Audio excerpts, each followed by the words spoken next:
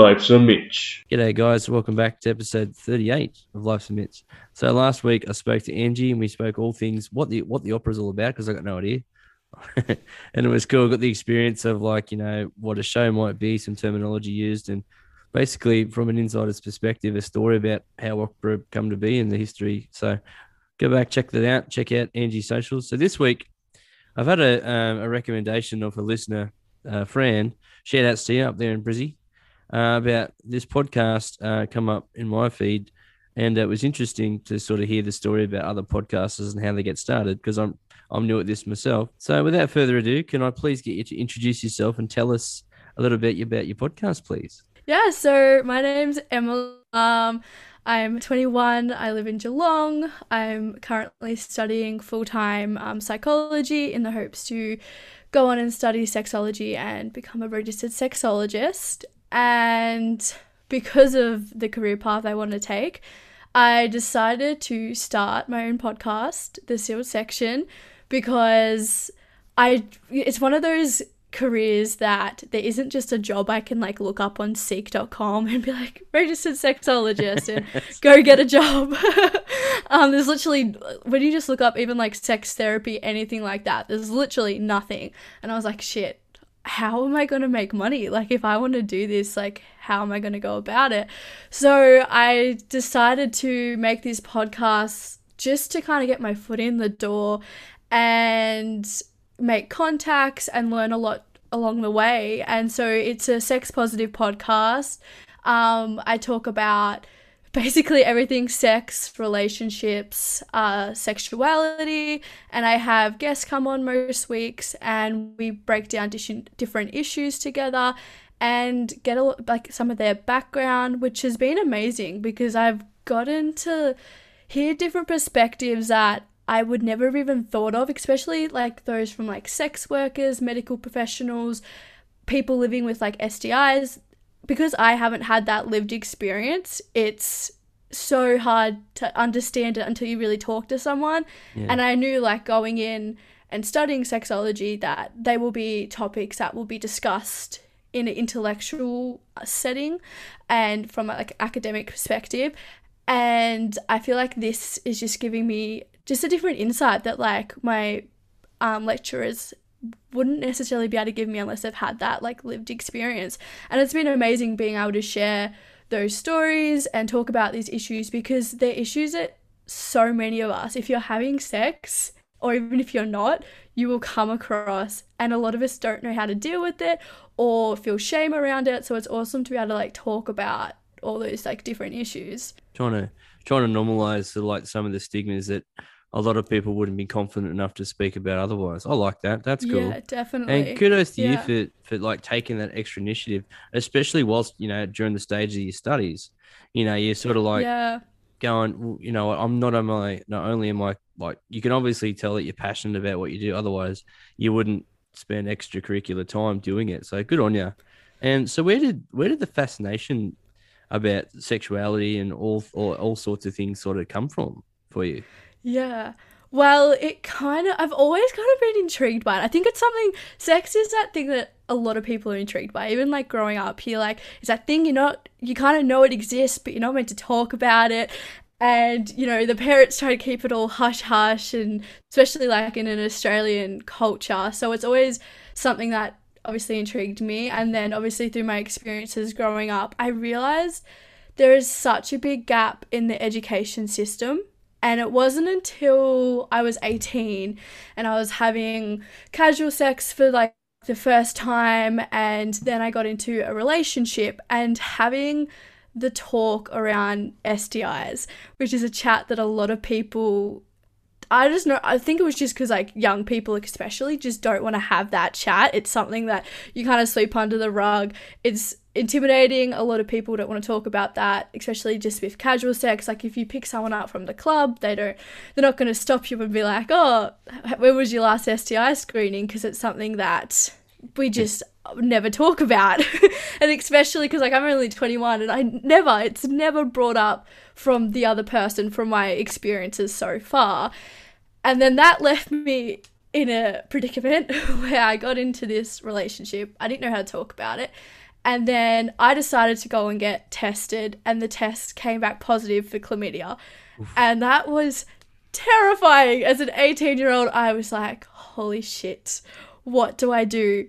One, I don't, like, I've never really even learned about chlamydia. Like, I had 1 2-minute segment on it in like year 9. And then I was just like, oh my God, what do I do? How do I tell my boyfriend? Because that's going to be an awkward conversation. How do I talk about it with my friends? Because no one else has ever talked about this. And if we have, it's been in a joking kind of light. Like everyone who, when you talk about STIs, especially in your like late teens, early 20s, even throughout all of life, people just take the piss out of it. Like it's always just, you know, a joke. And I kind of realized, oh my gosh, there's so much I just don't know. And even more scary, I don't know how to talk about it.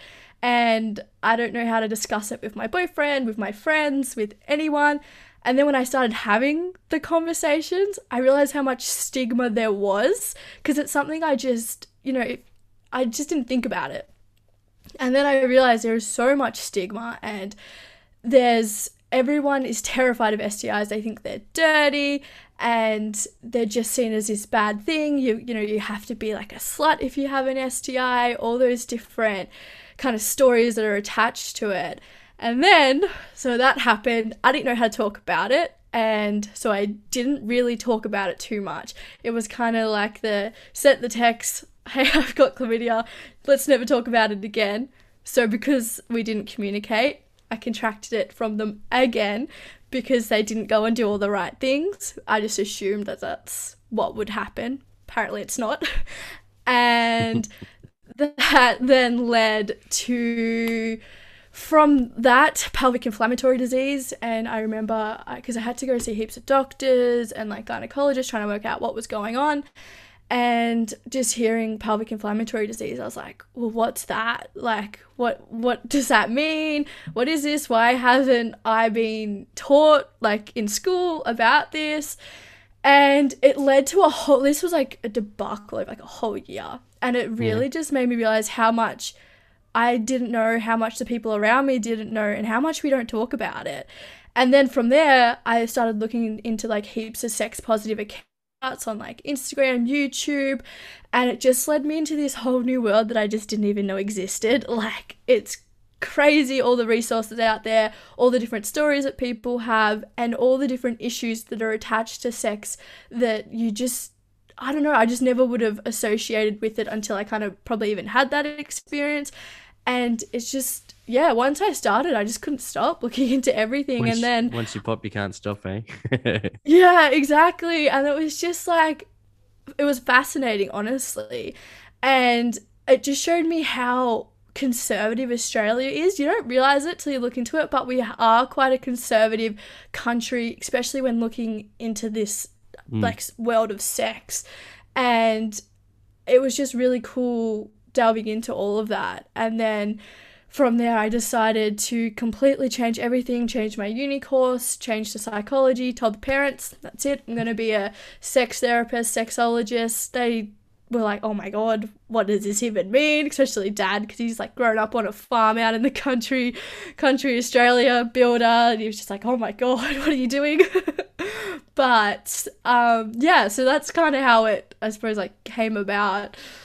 That's cool. So it's like, okay, so a few things. One, so this instance of catching chlamydia has caused you to change your career path. I'd say that's a pretty positive case right there. Two, you know, so I'm 10 years older than you, and in my time, I like, to be honest, I'm bi-curious, and I've slept with over 100 people. Still clean, but I've got some absolutely incredible stories in there as well. And three, you talk about things like not being exposed to it, and unless you know there is an exposure to it, that's how people they navigate on autopilot. So I know for a fact that one sex like podcast and relationship podcast that I've listened to is the Hookup on Triple J, and so it's pretty much a similar setting to your podcast. And you know they get experts in and talk about and the idea is to try and normalize it. So it's just fortuitously I work shift work, and on every Sunday night it's on, so we have a listen. And you got grown adults giggling. Like a few weeks ago, the episode was about pegging. You're like, you like getting Yeah. pegged, don't you, Mitch? I'm like, well, as a matter of fact, yeah, I do. Or what? And then it's just like that because they're not exposed to that kind of thing. Yeah.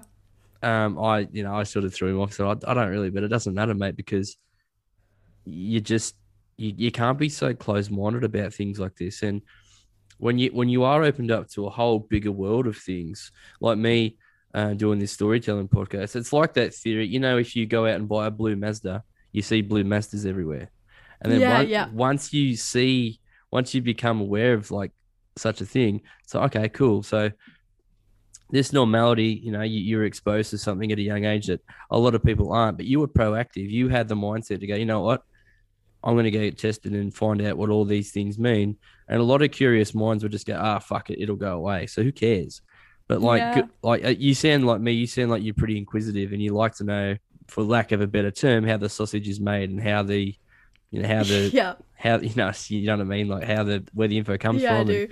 And I sort of resonate with what you said, because you meet these people that have incredible stories, and it's pretty much like you're similar in the aspect of you like to raise awareness, share stories, hear stories, share your own experiences. And from that, like my potty here, you create some awesome content, and then people can talk about it. So, Yeah. based on what, just with that, it's resonating with me already. And I've had some absolute experiences. Hey, I I can imagine. Sex is one of those things that it can be amazing, but it can be an absolute shit show at the same time. I can't believe I'm about to say this. Would you like to hear one of the awkward stories?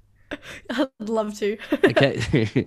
So not long after I broke up with my first long-term girlfriend, I was about probably 22, 23, say, or thereabouts. And online dating was like, this was get you talking on MySpace, and then you get someone's number and talk to them on MSN Messenger or something like that.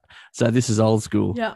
But you meet up with someone, and or in the clubs dancing up, like I can bust a move. I cut shapes like an absolute butcher. It's ridiculous. and and I hooked up with this girl, and we decided to go home, and she's sharing a house with her auntie in what is more referred to as a ghetto. So it's like rough as, and the door's open, and the auntie is having sex with a guy I know. And in the roughest voice I've ever heard, all you can hear is, "Put your dick in me." I'm like, oh no, what am I doing here? And I had the, in quotes, beer goggles on hardcore, and I swear this girl's voice was deeper than her auntie's. She's like, "I want you to do the same to me. Just wait here while I go and have a shit." I'm like, I cannot be here. I cannot be here. So did you pull through or did you leg it? No, while she was in having a shit, I changed my name in her phone and legged it. I couldn't do it. Smart move, changing the name in the phone. I was just like, and I changed the digits to the number 2, and all I heard was, "Where'd you go? Fuck." Like, that is hilarious. it was, I don't know, like, I don't want to be disrespectful, but they used to say that the guys she hooked up with at the club I met her at were her victims, and it's just like, oh no. Oh, I've had some. So for a while there. Okay. Yeah, but when you have the beer goggles on, it can happen. Can I share one more with you real quick? Yeah, of course. So around the same period, there's a tavern near me called Edgeworth Tavern, and it's back in around circa 2010. The alumni there were known to have been like of less attractive quality, let's say. And my friends used to look at me making out with a bird going, "Oh, Mitch, what are you doing?" I was a shocker. And for a while there, they were calling me Lancelot. "Oh, why you call me Lancelot?" "Because your cock is Excalibur and you slayed a few beast champion. Fair dinkum." It's just like, fucking hell. That is a creative fucking name. Oh my gosh, that's funny. And the more I think about like because the number I'm at is like, let's face it, it's disgusting. I'm not proud of it at all. Yeah, but it shouldn't be something that, like, that's one thing I talk about a lot. There should be no shame when it comes to numbers. Like, it's literally like a number. It means nothing, It doesn't in the in grand my scheme of things. opinion. Oh, you're right No. though. In this grand scheme of things, like I still get checked regularly. I'm still clean and all that stuff. You know, spending because I'm still relatively young. Like spending your 20s having fun and stuff. Like, I've lived overseas, and when you're the foreign guy or girl, you are the exotic piece of fruit, as they call Oh, it. yeah. It's like I worked in an Australian themed bar for a time in England called Walkabout, and for a while there, I was the only Aussie on staff. And Yeah. he like, oh, can I get a pint of something? Yeah, okay. What would you like? You Australian? Boom, chicka, wow, wow. It's so on. And I'm either semi decent looking or people are really good at feeling sorry for me. Either way, it was, it was, yeah, it was But just, people would take the opportunity. oof. It's like as Eminem buys, this opportunity comes once in a lifetime. Until next Tuesday. So I've got 100 of those stories. Anyway, so I digress. Have you had any like funny like guests on your show? Any really outrageous stories so far, Um, so outrageous stories of like my guests or just or your own, myself. or your own, On either my own. way? I've had both. I had one guest come on. Her name, she goes by as Leah Knights, and at the time, so she's a sex worker. She's worked in strip clubs, brothels, doing porn. Like, she's done heaps, and she had this story where she was one of her first times, or in the first few months of working, and she said she um was in the brothel, and they get like everyone to shower before they like do any like sexual acts. And the guy was like, "Oh no, like I'm not gonna need a shower." And she's thinking, "Okay, like what's going on here?" And anyway, she said he just told her to sit on the bed, and then he went to like up against the wall, did a handstand, and then sucked himself off, and that was the show. He just paid so she could watch it while he was just in this handstand position. I fucking no I words. know. I guess you It got was to. like, I had no words. I was just sitting there, I was like, what? I'm like, one, the ability, the physical ability to not only hold yourself up there, but to do that. I consider myself an international pun mule, and all I got to say is that he's got to hand it to himself. Literally, that's probably one of the like craziest stories I've heard. And then myself, I've had so many, particularly when it comes to Tinder. It seems to just, Tinder just has this vibe. Things just don't go well. Like, they either go really well or it's just like out of the movies. Like, just weird shit happens to me. And I had one time, I was seeing this guy. Everything was like beyond perfect. Like, it was just too So it good was to be true. okay. Yeah, and I said that to my friends. I was like, it's too good to be true. And then obviously like a few little like red flags like were coming out, but I was like, you know what, we'll ignore those. It's fine. And then one morning we're in bed and a car pulls up and he's like, oh, because he like lived at home still. And he's like, oh, mum must be home. I was like, shit, this is gonna be so awkward. Like, I don't want to meet your mum like this. Like, it's clearly a booty call. Like, that's so awkward. And anyway, like, you hear them like walk in and they come straight for the bedroom door, and I'm like, holy shit, like I'm done for here. So I kind of like hide under the covers a bit because like I'm naked. I don't really want them just to walk in and see everything.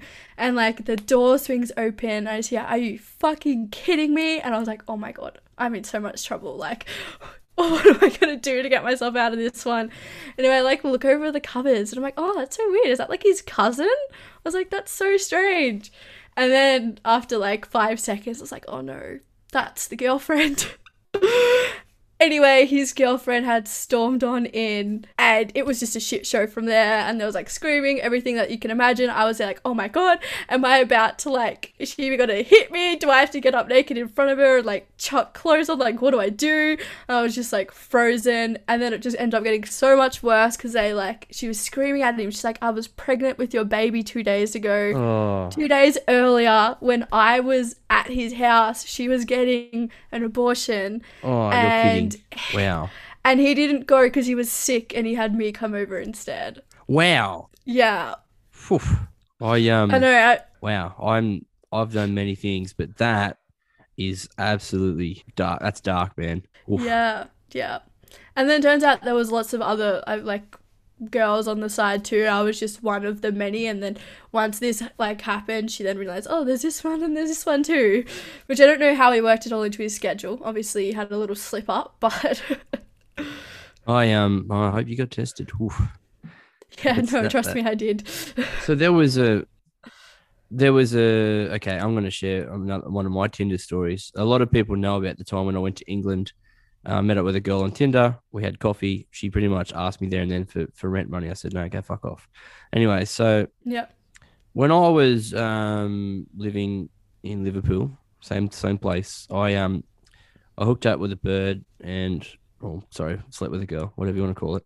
And we got together and I was there at her house. Oh, it was the early hours of the morning. I'm hungover and what I thought I gave a decent performance turned out to be only okay at best. Anyways, all good. That's not important. The next morning, the boyfriend walks in and he's like, "Who the fuck are you?" I'm like, my name's Jeff." That's all I said. Is that what you said? I don't know. We watched 22 Jump Street the night before. My name's Jeff. He's like, "Is this some sort of piss take?" I'm like, I said, "Look, man, it looks like we both," because she was having a shower or something. I said, "Look, I didn't know Yeah. she had a fella," and he's like, "Well, she could have told me." Then he started stretching. I'm like, "What the fuck?" Because he thought that I was there for both of them. Oh my gosh. And apparently, after talking to this guy, I said, "No, man, like I'm at that point in my life, I wasn't into that." I'm like, "Nah, man, Yeah. I've just been, I even showed him the message stream and I asked her if she's single. She said yes. So I said, "Look, I know you probably want to punch my head in. I get that, but we just need to talk about this." And he's like, "Okay, no worries. I'm not going to do that because you were lied to as well." Really good guy. Friends with him Yeah. to this day. And she come out of the shower. She looked at him. She looked at me. She's like, "Oh, I didn't think you were home till tomorrow. Not sorry." And he looks at me and goes, "Pub, pub." So I went home and washed my dick for a bit, and and then we went out and got on the beers, and we met a few more girls, Oh my gosh.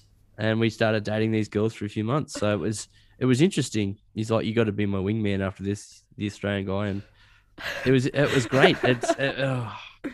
You just got to go like, I personally would rather end things than actively cheat on someone because I can't. I'm Yeah, not used to that. 100%. And talking about interesting stories, do you know the story about Emma Jane Holmes? Have you spoken to her yet? No, I haven't. So she's an author. She released a book earlier this year who has gone on TV shows and spooked about a book. So she was during the daytime she worked at a funeral parlor, and of a nighttime she was a stripper. And the book's called One Last Dance, and she talks, and it says that she trades her life from high heels and hearses. It's an interesting story. So if you're looking for a cool guest, Yeah. I'm interviewing her in a few weeks. She knows a friend of mine, and it's quite an Yeah, interesting oh, story cool. to tell. And just read some of her book, and it's just like some of the insight that goes on in the sex industry is pretty full on. Yeah, it is. So Yeah. maybe I should. Especially. Sorry, you go. I cut you off Sorry, there. you keep going. I was just going to say maybe I I should was- get some people from the industry on to tell their stories as well. Maybe. Yeah, definitely. It's very interesting. I learn a lot because I've spoken to strippers, porn stars, those like sex workers working in brothels, like various different ones, and it's very interesting to talk to them. And a lot of them are just like everyday people that go into it. I think there's like this kind of idea that people have to be like struggling to do it, but a lot of them just happen to just come across it. Some of it like did go in because they're like, I just needed extra cash and the normal 9 to 5 just like doesn't work, but they're awesome to talk to. And especially because I was coming from like a perspective trying to break down like stigmas and different issues, there's certain things, like for instance, I remember I was talking about how if one, like with boundaries, and how if one sex worker is more lenient with boundaries and letting them be pushed, then that can lead to another sex worker being sexually assaulted because that person thinks it's okay to push boundaries. And I thought like, yeah, that's an issue. But then I had one sex worker give me the insight. They're like, well, you don't know everyone's position. Maybe they don't have enough money to, you know, put food on the table that week. They have to have their boundaries pushed because they need that money. So it's really interesting talking to them because you just get this perspective that you don't necessarily think about unless you're like in that position. You're exactly right. I had a conversation with a lady who was the most unlikely person to be a consent expert. So 2 weeks ago, I spoke to a lady named Addie. She's from Tasmania, and she runs a circus school and has been a circus performer over the world. And these days, she educates people through the idea of consent. And Yeah. obviously, consent is more things than just your physical consent to have sex, of course, but the idea of pushing someone's boundaries isn't a good idea. But if you ask and have consent, that maybe that specific worker that night wouldn't mind having something a little bit out of the norm. But if you have permission to do it, then there's less likely to have severe consequences happen per se. So Yeah. I think it's important no matter where you are. So especially from a guy's perspective. So you take things like Tinder. So I understand that it's in this day and age, it can be quite frustrating for a female out there. It could be scary. Like, there's one story that was shared on Hack on Triple J months ago was a guy matched up with a girl. She went around to his house. She was taken there under false pretenses. She felt obliged to have sex with him because it would have been the lesser of two evils if she said no. And then after that, he unmatched her. She was never given a phone number, and she had no other way to contact him, which I think is a pretty scary story. But Yeah. she probably should have got his phone number, of course, but that's sort of beside the point. And it's just in this day and age that can happen. It's especially all the technology around.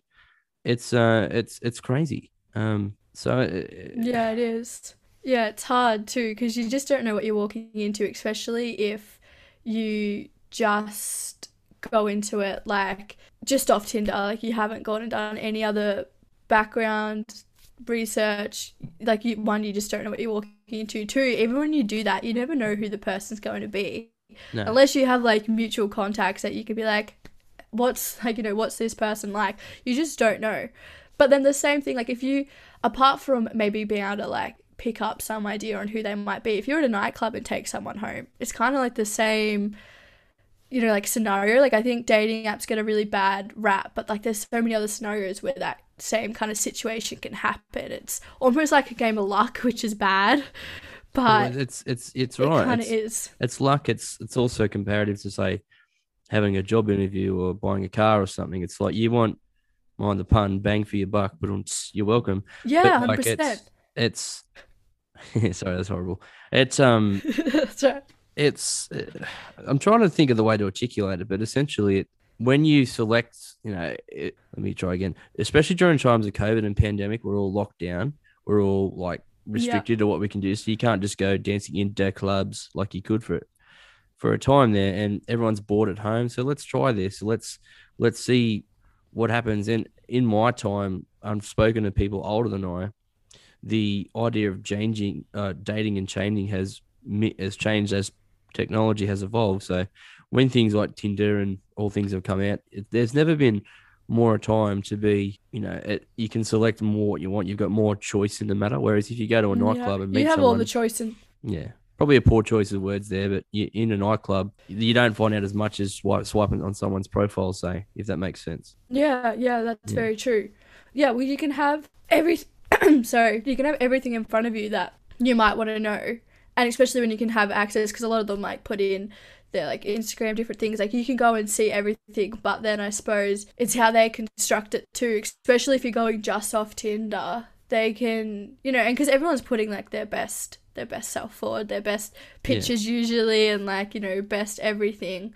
But I suppose it's sometimes as hard as it is, you just have to like go with your gut in those situations if it's feeling right. But also it comes back to like education and stuff too, back in putting it in schools and society, educating everyone to have respectful relationships, understand consent and boundaries, and how to have these interactions so that they, are safer and they are what both people are expecting, because I think communication's another big issue. So many people are scared to communicate about what they actually want and what their intentions genuinely are, and kind of put people more just on the spot, or don't even communicate. And especially in like a sexual encounter, like they'll just say, like, you'll be having sex with someone and they'll just go and put a finger in your ass and no words have been exchanged, no nothing. And for some people that, you know, they'll walk away and be like, I was assaulted. There was no consent there, nothing was said.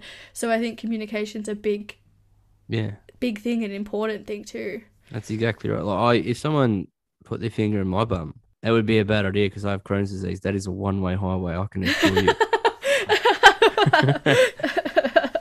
I can imagine.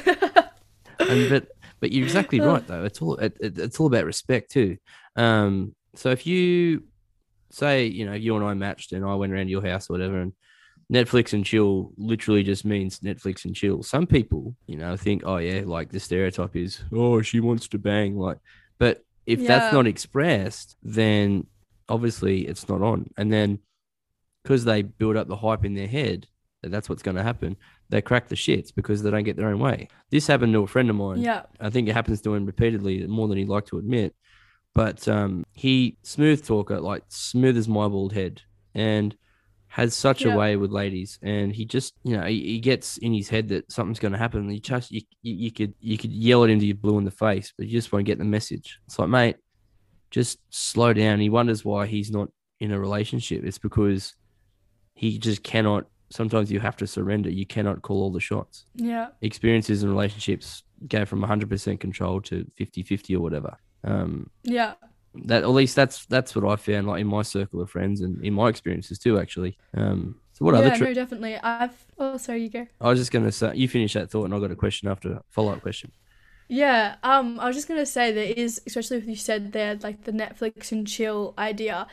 There is this, like, you know, that idea that if someone invites you over to watch a movie, that you have to have sex. There is just that, like, unspoken pressure, and like, I suppose especially through social media and stuff, it's kind of and just the way we talk about it, and obviously other people's experiences reinforces that idea. But there is that expectation that if you do, you know, if someone invites you over that you're going to have sex. And I found myself now, if I'm meeting up with someone, I have to like explicitly say, don't come over if you're just expecting to have sex with me. Because with online dating, you don't know, like, if they could walk through the door and you're like, I actually don't vibe with you. And then it's that really awkward situation trying to say no. And because for so many of us, especially like talking like as a woman and from all the women around me, it's so hard to say no. Like, it's just when that pressure's there, it's really intimidating. And especially like when that expectation's there too, like I feel like I have to set that boundary so that when I do say no, it's not a surprise, because otherwise that's when it gets messy and they'll push or they'll start making moves, going from, you know, making out with you to trying to get to the next step in 5 seconds, because apparently foreplay isn't a thing many people know about. And that's my best move. Literally, foreplay, it's the best move someone can have. And yeah, I just find it's got to this point where you do almost have to like explicitly say that you don't, like, you're not looking for that. Even if I am, that's what I'm looking for. Put it out there just so there's no confusion and there isn't I suppose like disappointment, and it makes it easier to say no. Because I found myself in situations where I suppose it comes back to people's like fight, flight or freeze kind of response. I'm like a freezer, and like I just freeze and I'm like, just go with it. Going with it's easier than, you know, going like with the conflict, which is like, I know something I have to work on myself, which I suppose is me taking that step before. But I know for a lot of other women, they come across like with that same issue. And that sucks. Like that, hearing that breaks my heart. Like, I know that and it's not all women feeling the pressures, like men do as well. Like, I have had, of course. There was a girl I was texting a few years ago, and the term, it wasn't Netflix and chill, it was bumble and tumble. You want to come over for some bumble and tumble? I'm like, okay. So met up, like, but this is how I go about things now. I'll meet someone in a mutual location, generally for a coffee, or if I get along well with them, I had a few. I'll actually, what I'll do now is I'll FaceTime people first, because at least that way you get Yeah. some sort of semi reading that you get along with them, and then they, if they know what I look like, then they probably won't run away from the human table. Anyways, so we you have a mutual meeting, coffee, a beverage, whatever. I tend to go midweek. That way, most people can go after work. I'm a shift worker, so I get days off midweek each week. And if they're like legitimately keen to see you, then you don't have to wait to the weekend. You can do it there and then, at a time it's mutual. Because that way, if you need to go, you can. I got to go, it's work or whatever, Yeah. and you don't vibe it. So I Yeah. think that's how I like to go. And from that point, there's been a few dates that have gone so well that there is a bit of tumble and rumble at the end of it. But like generally, it takes a few dates, and if you're keen about the person, you want to make it long term, then there's no rush. But at the same time, if there's a vibe there, I tend to go with it. Never you can't force Yeah. things, and if it's not on, then it's not on. Don't force anything, because if you do, that person will resent you. And like, who wants to have forceful, like, delve in that? That's very sexual assault region, and stay away from that, because Yeah, it is an definitely. evil thing. Yeah. Yeah, no, definitely.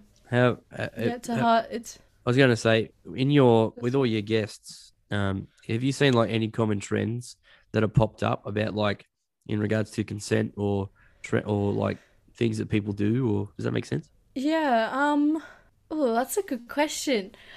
I I'm good at this. suppose yeah. I suppose they all like with consent, I suppose they all kind of say the same thing like you have to know your own boundaries first. I think Yeah. that's a big thing. People often don't stop and go, "Hang on, what am I actually okay with and what am I not okay with?"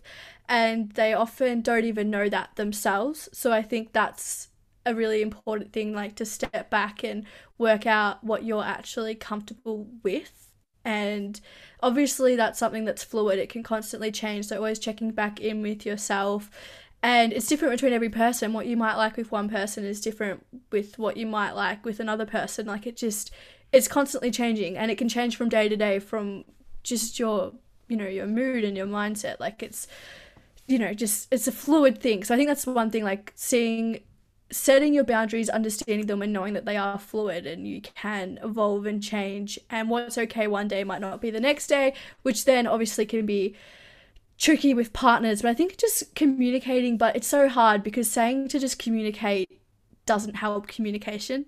Like Yeah, because you need actual tangible tools and ways to go about it.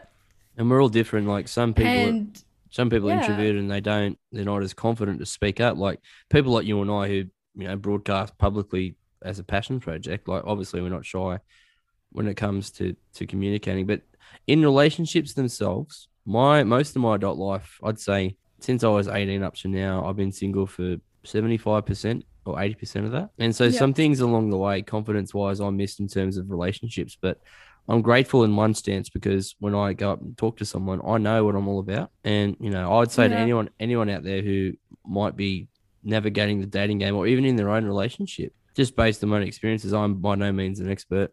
This is what Emily's here for. I just others cannot be happy with you unless you're in yourself. And if there is something that's you're dragging into new relationships, or like past experiences that seem to leak out in negative ways and leave these bad sort of leaves, I've got for a lesser word, leaves a negative residue oozing out. It's yeah, not actually weak to go and speak to someone to sort it, because no one is looking for a charity case. No one wants to piece someone together. And if they are, they probably aren't right for you. But like, I always think that if you're happy in yourself and you can present the best version of yourself, the vibrant you know, then it's the way to go. Would you agree with me there, Emily, or what advice would you give? yeah, definitely. Well, I think you have to, the best relationships you're going to have are when you're, completely comfortable within yourself, because then you can give your all. You don't have to hide aspects of you, and you come into the relationship with a lot less shame, more self esteem, and you can have a loving relationship. I think going into a relationship trying to fill a void is also can be really messy, and it might not work out in the way you want it to, and then it's toxic. You're looking to take this thing from this person to feel something within you that you can only do yourself, because that person may not always be there. And when that person leaves, you're left with just yourself. And I think it's really important to work on yourself first. And then from the other side, say you're dating someone who's come into the relationship with past trauma, and that can be really daunting. It can be hard to work through because they've got different triggers, and being supportive is super important, but knowing you're not there to fix them. You don't have to be able to solve their issues and feel like you have to be their therapist or this and that. Like, it's really important to know, have those boundaries too, and be like, no, they actually need to seek help, professional help, because having that pressure on yourself, being that person in the relationship, trying to fix everything and trying to hold this person together, is so much pressure, and it will break you down yourself. So I think it's really important to know when you do need to seek professional help, and especially even if you're in a relationship and start struggling, things come up like throughout your life. There might be something from your childhood that you haven't thought about in 20 years, and then something happens and it's all brought up, and in a relationship that can put a lot of different pressures on it within it and change the dynamics of a relationship. So just not being ashamed of seeking help, which I think comes back to especially like mental health, trying to take that stigma out of it, because I think making that first step of getting professional help is super important, but it's terrifying. Like, I know myself, there's times I'm like, oh, I need to see someone, but it's like the thought of that is terrifying. There's because it's not normal. It's not like, it's not this. So there are tribes people in the Amazon who, according to a spiritual podcast that I've listened to, I don't know if it's true or not, but they are of the belief that they can communicate. They call it communicating on the wind, and it's of the belief that they are telepathic and that they can communicate messages. But since they've deemed it normal, and that they, they're not afraid to venture into one of the harshest environments on the planet, known as like the Amazon, like, since they deem it normal, they're not afraid of it. So, the more that you train your brain to be desensitized to traumatic things, like going to speak to someone, like, I would challenge anyone to bust out of their comfort zone. And I guarantee you, if you do, yes, it's scary as hell, but the reward is quite often worth more than the risk that it shows. Like, for example, if you hop on a plane, you're scared of heights, but you get to the dream destination, maybe it's worth a few hours of a little bit uncomfortableness and turbulence and whatever. Or, that's just one example of many. Like, doing this podcast, it scares the shit out of me. Well, at the start I did. Now I can just talk rubbish and carry on like an idiot, and people tend to laugh at it. Yeah. Or they feel sorry for me. But that's cool, because the person who loves the sound of Mitch's voice the most is definitely Mitch. Like, it's great. Yeah. And you're able to have these intelligent conversations and share stories. And I think the fact that you're doing it out of curiosity and like out of passion to better your own career is like fantastic. And people that would be on your podcast can see the professionalism coming through, because not only are you just doing it as a chore, it's a genuine passion. And I think that's fantastic. I'm Mitch Kelly. Yeah, no, it's awesome. Yeah, but being able to take your passion, and because that was one thing growing up, people were always like, what are you going to be? What are you going to do? And I was like, I don't know.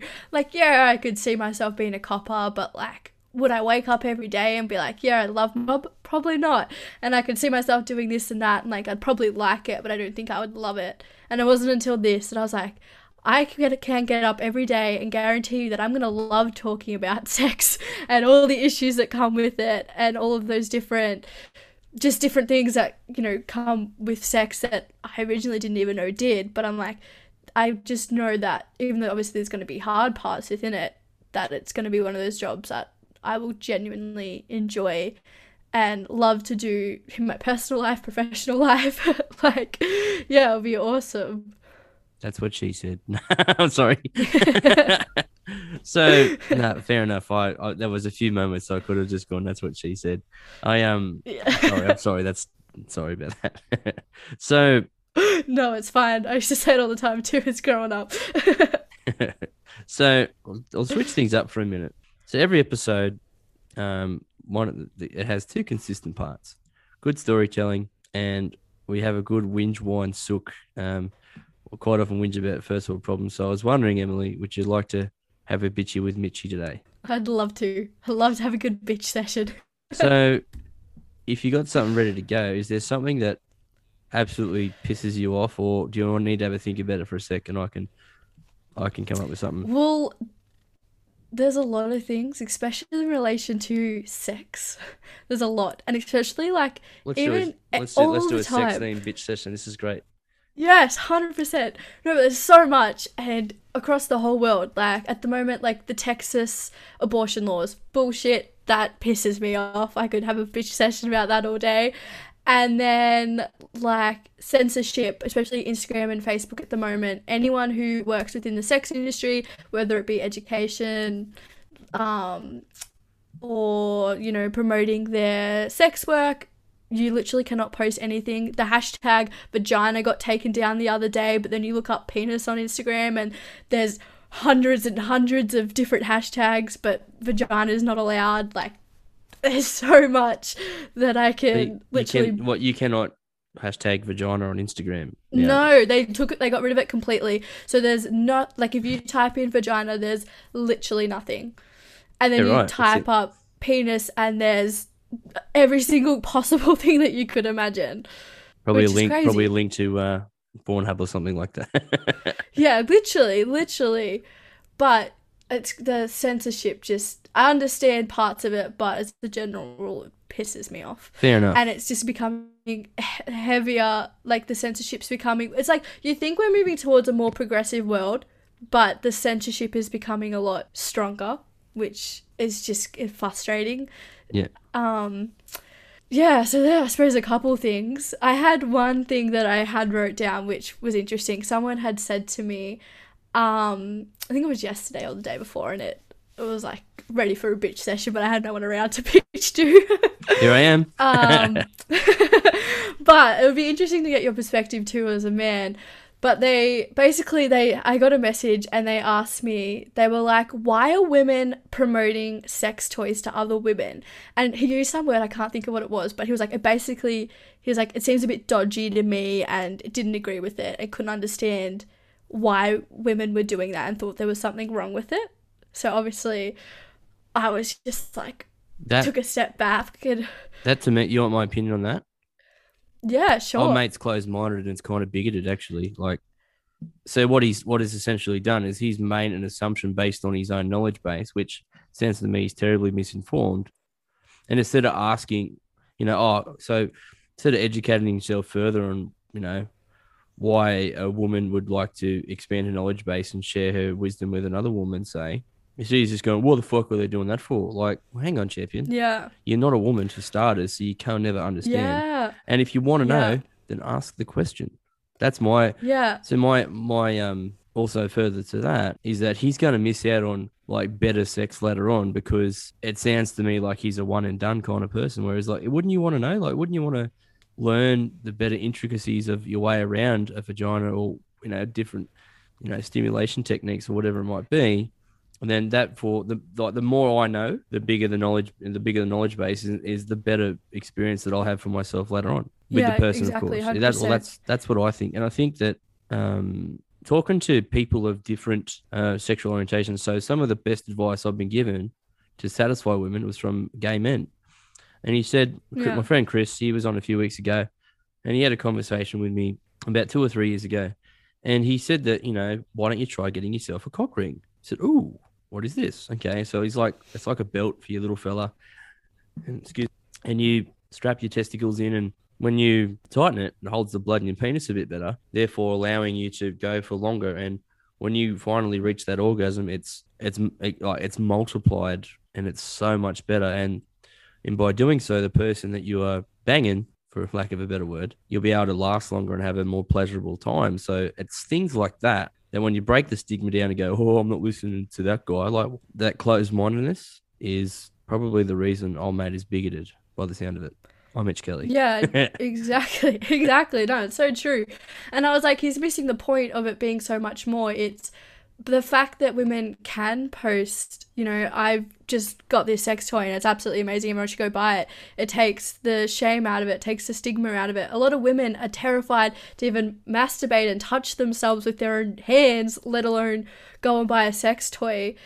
And I was like, it's a good step forward. It recognizes women's pleasure. It, puts importance on things like clitoral stimulation, because his next comment was, because I said, oh, like, would you, like, be intimidated then, like, having sex with, like, sex toys in there? And then, like, the great comment, oh, like, if the dildo is bigger than my arm, then maybe. And I'm like, well, for starters, I guarantee you they're almost not using a dildo. It's something that's mechanical for clitoral stimulation. So you've got that part of, sex wrong. And I can imagine what having sex with you would then be like. I'm just picturing I'm picturing like a giant harp seal trying to crawl up the sand. Literally. Literally. Yeah, and then it was funny, like, because when you obviously then confront them, they backtrack. They're like, oh, no, I don't understand why women would feel shame about that, or how women are, I didn't understand or don't understand how they, feel shame around masturbation, and, like, don't they just touch themselves just like we did? I'm like, well, if you think about it, like, even back in high school, common knowledge that guys wank and get themselves off. Like, they joke about it all the time. It's almost like an expectation that's put on young men. Like, it's just this expectation. Women, if, like, one, they never talked about it in school. Two, if anyone had even heard of that, they instantly called a slut and, like, segregated from the rest of them. And I'm like, so then that obviously breeds into, well, like, goes on into young, like, adulthood, because, like, as, like, I'm only 21 and I have a lot of friends, buying, like, your first vibrator terrifies them, and they probably wouldn't do it unless there were women talking about it. And I know, like, my podcast, like, I literally have it's like that people will meet me and then other women, they'll find out that, like, I'll do stuff like this and they just let everything out and they're like, oh my god, I can talk to someone, and it makes them feel normal. And I think sex toys are one of those things that have so much shame and stigma attached to them, just without just society and culture. Like, pleasure isn't something that's talked about in sex education, which I think is massive that it's not. Like, that's such a big mistake, because if you ask majority of people why they have sex, it's for pleasure. It's not just to reproduce, and that's what they base sex ed around, which therefore is centered around the male orgasm and centered around penetration, and sex is so much more than that. And then for all the LGBTIQ plus communities and people, it instantly, segregates them, because if sex isn't penetration, then is it sex? Like, it brings up those questions, and it instantly takes pleasure away from women as well, because a lot of women can't, have an orgasm from penetration. I think it's like 70% can't. So if 70% can't, it then normalizes that, well, women don't orgasm. There's, like, that idea, especially for younger women, they think that it's normal to not orgasm, and they don't even try, and they think something's wrong either with them, or they don't even try and achieve an orgasm or masturbate or work on pleasure within themselves, because they're just like, oh no, that's normal. It's normal for me not to have an orgasm. It's like, well, science states, and it might see a lot of people look to yourself like you're a leader in this particular circumstance with those around you. I think it's great that, we can openly chat about this. Like, people of the LGBTQI plus, hopefully I said that right, Yeah, you did. And so, like, I've got a few trans people in my life, but I've never really spoken about sexual interaction with them, like, that they have with their partners, because I genuinely didn't want to pry, but I would imagine that once you start talking to people and then you break through that, like, that level of awkwardness, a lot of people would probably share their circumstances with you. A bad example, a good friend of mine is a Muslim man, and he's from France, so he's African French.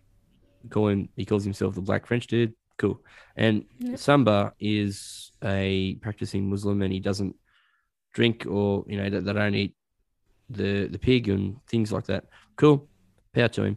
And he was saying that, like, I would rather people ask me why we don't do such things than people make assumptions. So, like, he said it's hard enough being of African descent. Plus, when you say you're a Muslim man, people just automatically think the worst about you. And I think in the Yeah. same scenario, the idea of normalization, people are going to think the worst about you. Like from a guy's perspective, if a guy can't get a woman off just by through means of penetration, he might feel inadequate. But as an actual fact, you just said 70% of women can't get to that point. So you need to use other means, whether it's in the form of a toy, your tongue, your fingers, whatever. Me personally, I'm empowered if I can make sure I look after her and get her off first. Like it makes my experience more pleasurable. And that once Yeah. if I'm able to get her to that point, then it's like, how many more times can I help her enjoy this? And in turn, it makes me enjoy it too. That's just me Yeah, though. Like definitely. It's everyone's funny different. you say that.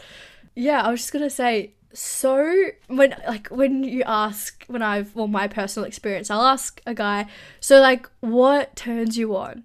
And 9 times out of 10 they'll say, oh, like, you know, your pleasure, or like the person they're having sex with, the pleasure that they can see or hear them experiencing. And I'm like, well, if that is your main turn on, why aren't you putting the time and effort into actually pleasuring me? Because 9 times out of 10 they're not. And I just found that so interesting that I have, you know, those conversations, and they have this, you know, that's, maybe they just don't really know what turns them on properly yet, but Maybe. yeah, they just seem to like miss, I don't know, that part. I think another thing, there's just not enough for a lot of women, especially foreplay, and like there was a really, actually, Chantal Otten, she's an amazing sexologist. She had a really good term, out of Is play. she the partner of Dylan Alcott? Yeah, Yeah, yeah. cool, cool. Yeah. And that instead of calling it like penetration and foreplay, out of play and interplay, and like out of play being everything that's obviously like outside of penetration, and using that term instead, because I think when it comes to sex, there's that rush to penetration, and for a lot of women, they need a lot of stimuli, a lot of build up to be able to just get aroused enough to then be, one, ready for penetration if that's where they're going, and just like they need it even just all throughout, just to, you know, be able to even get there. Some women are fortunate and they can just have penetration and have an orgasm. And the other thing is, for a lot of women, the first orgasm is 100% going to be the hardest. It's the hardest to get to.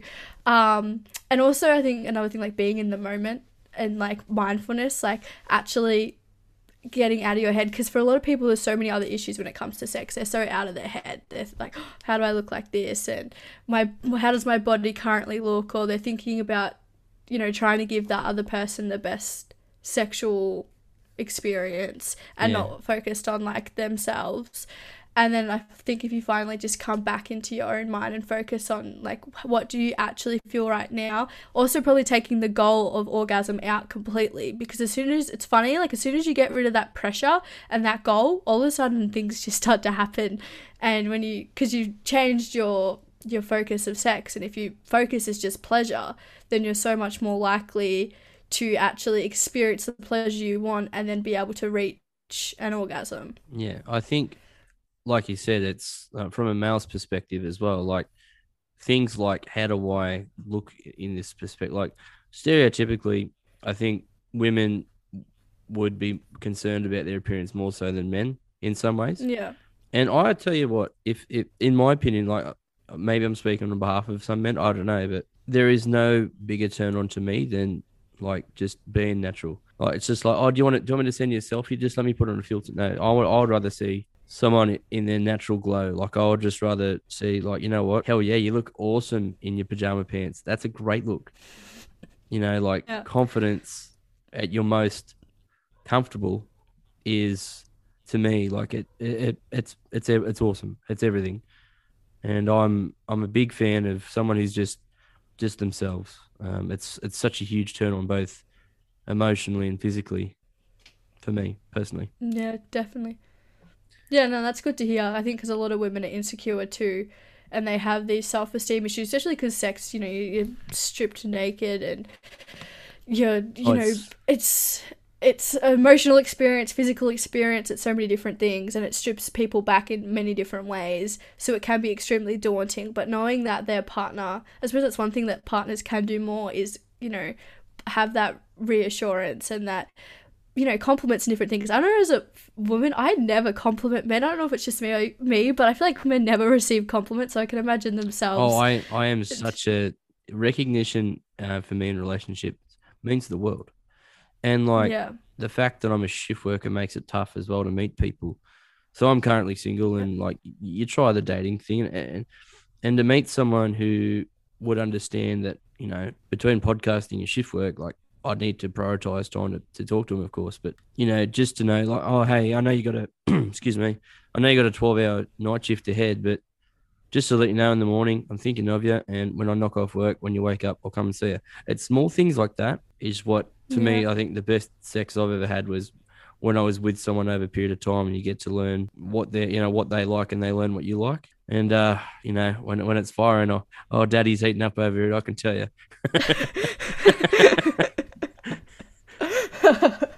Yeah. I'm a dickhead. Yeah, but it's funny. It's very, very funny. Yeah, but it's good that you're aware of that too, because so many people don't even know what they need or want. But I suppose that also comes with experience and age, and Yeah, like well, a lot of the people. I've been lucky. just- Like I just happen to be 10 years older than you, and Yeah. through experiences I've had, like I've had my heart ripped out. I've been taken advantage of. I've had like a lot of people say as well, oh, men don't get sexually assaulted. Yeah, bullshit. Yes, they definitely do. Anyway, that's a story for another time, but it it does happen in all ways. Like just because the numbers happen to be that more women are affected by that said thing, there are other minorities that get assaulted as well. And I think if you're talking about sex and relationships in general, it's something that we're all involved by. Sorry, I was just pulling up my sock, and it's something It's that okay. it's something that affects us all. So when you're talking to the next human about sex out there, guys, just have an open ear and don't be so closed-minded, because that closed-mindedness could be keeping you from the best orgasm you've ever had. 100%.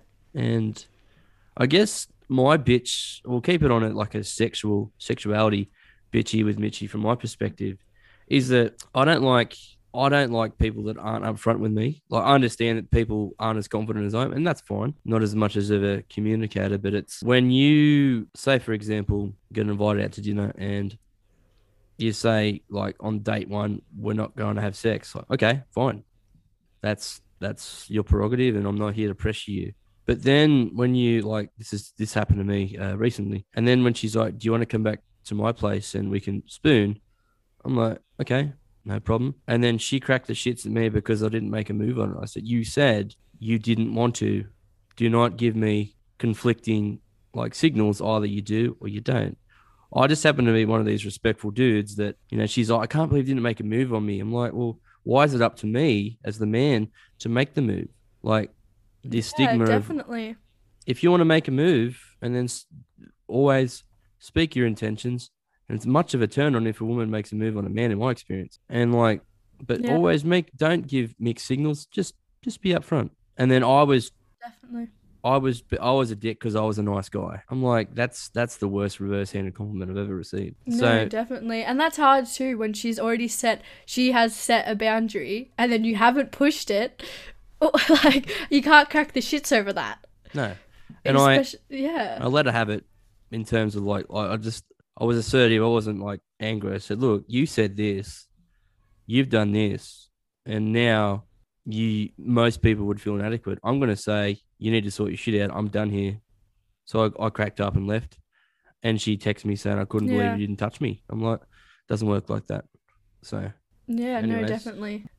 Yeah, well, it's good that you did stand your ground on it too, so then at least she knows for future reference if she's going into something that maybe she shouldn't approach it in that maybe way. I don't know. It's up And to then her. what does it say? Yeah, I wonder what that then, if it's just like obviously maybe just an issue for her or how her past experiences. Maybe she has set that she doesn't want to have sex and then it does get pushed, so she just expects it to be something that isn't just meant to happen, if you know what I mean. Don't know. What does that say about like her confidence or the character of person that she is too? Like, if it, to me, Yeah, definitely. that screams like that she might need some help. I don't know. I'm not a therapist. I can't analyze these things, but all I know is that we didn't speak for long after that. It was argumentative, and I said, "Look, I think you're lovely, but you're not the one for me." So Yeah. So if people want to listen to your show, where can they stream you? And if they want to get in contact with you and share their stories, whereabouts can one find you? Yeah, so my podcast, The Sealed Section, it's on Spotify, Apple Podcasts, Google Podcasts, basically any podcast streaming platform, you can find it. And if you want to get in contact with me, I have an Instagram for the podcast at The Sealed Section, which has podcast stuff as well as just other posts about just sexual issues and bringing awareness to different things. And so that's just at The Sealed Section. And then my email is emilyduncan@thesealedsection.com. So if you don't have social media and you want to get in contact with me, that would be the best other way. Yeah, I will make sure that I include the correct spelling and all that stuff in the episode bio. But is there anything else that you'd like to close out on, or anything that you'd like to say before we go? I think we've covered a lot. We've covered a lot of different this has been a great issues. Chat. Yeah, no, it has been really good. I think if anything, just, as you said, have an open mind, start exploring different things, explore your own body first and your own sexuality and what you want out of your sexual life. And yeah, and don't be afraid to go and get help for that too. That's why there's sexologists out there, sex therapists to help guide you, and it shouldn't be something that should be feared. And don't assume you know everything, because I guarantee, 100%. I could guarantee everyone out there that you don't know everything. If you've read Kama Sutra, you probably haven't read Kama Sutra 2.0. Like things like this. So, and you don't know the specifics behind the person you're with. It might take a counterclockwise motion to get to that point, or it might take an excessive amount of foreplay, or whatever it might be, or a toy, or who knows. I just say, yeah, definitely talk it through, because I am myself. I'm more attracted to someone emotionally when I know more about them as well, and I am aroused by communicating. And I think it can be a powerful thing for many people. Yeah, definitely. So thanks for coming along today, Emily. That's episode 38. Cruising through these now, and I'll catch you guys in the next one. Bye for now.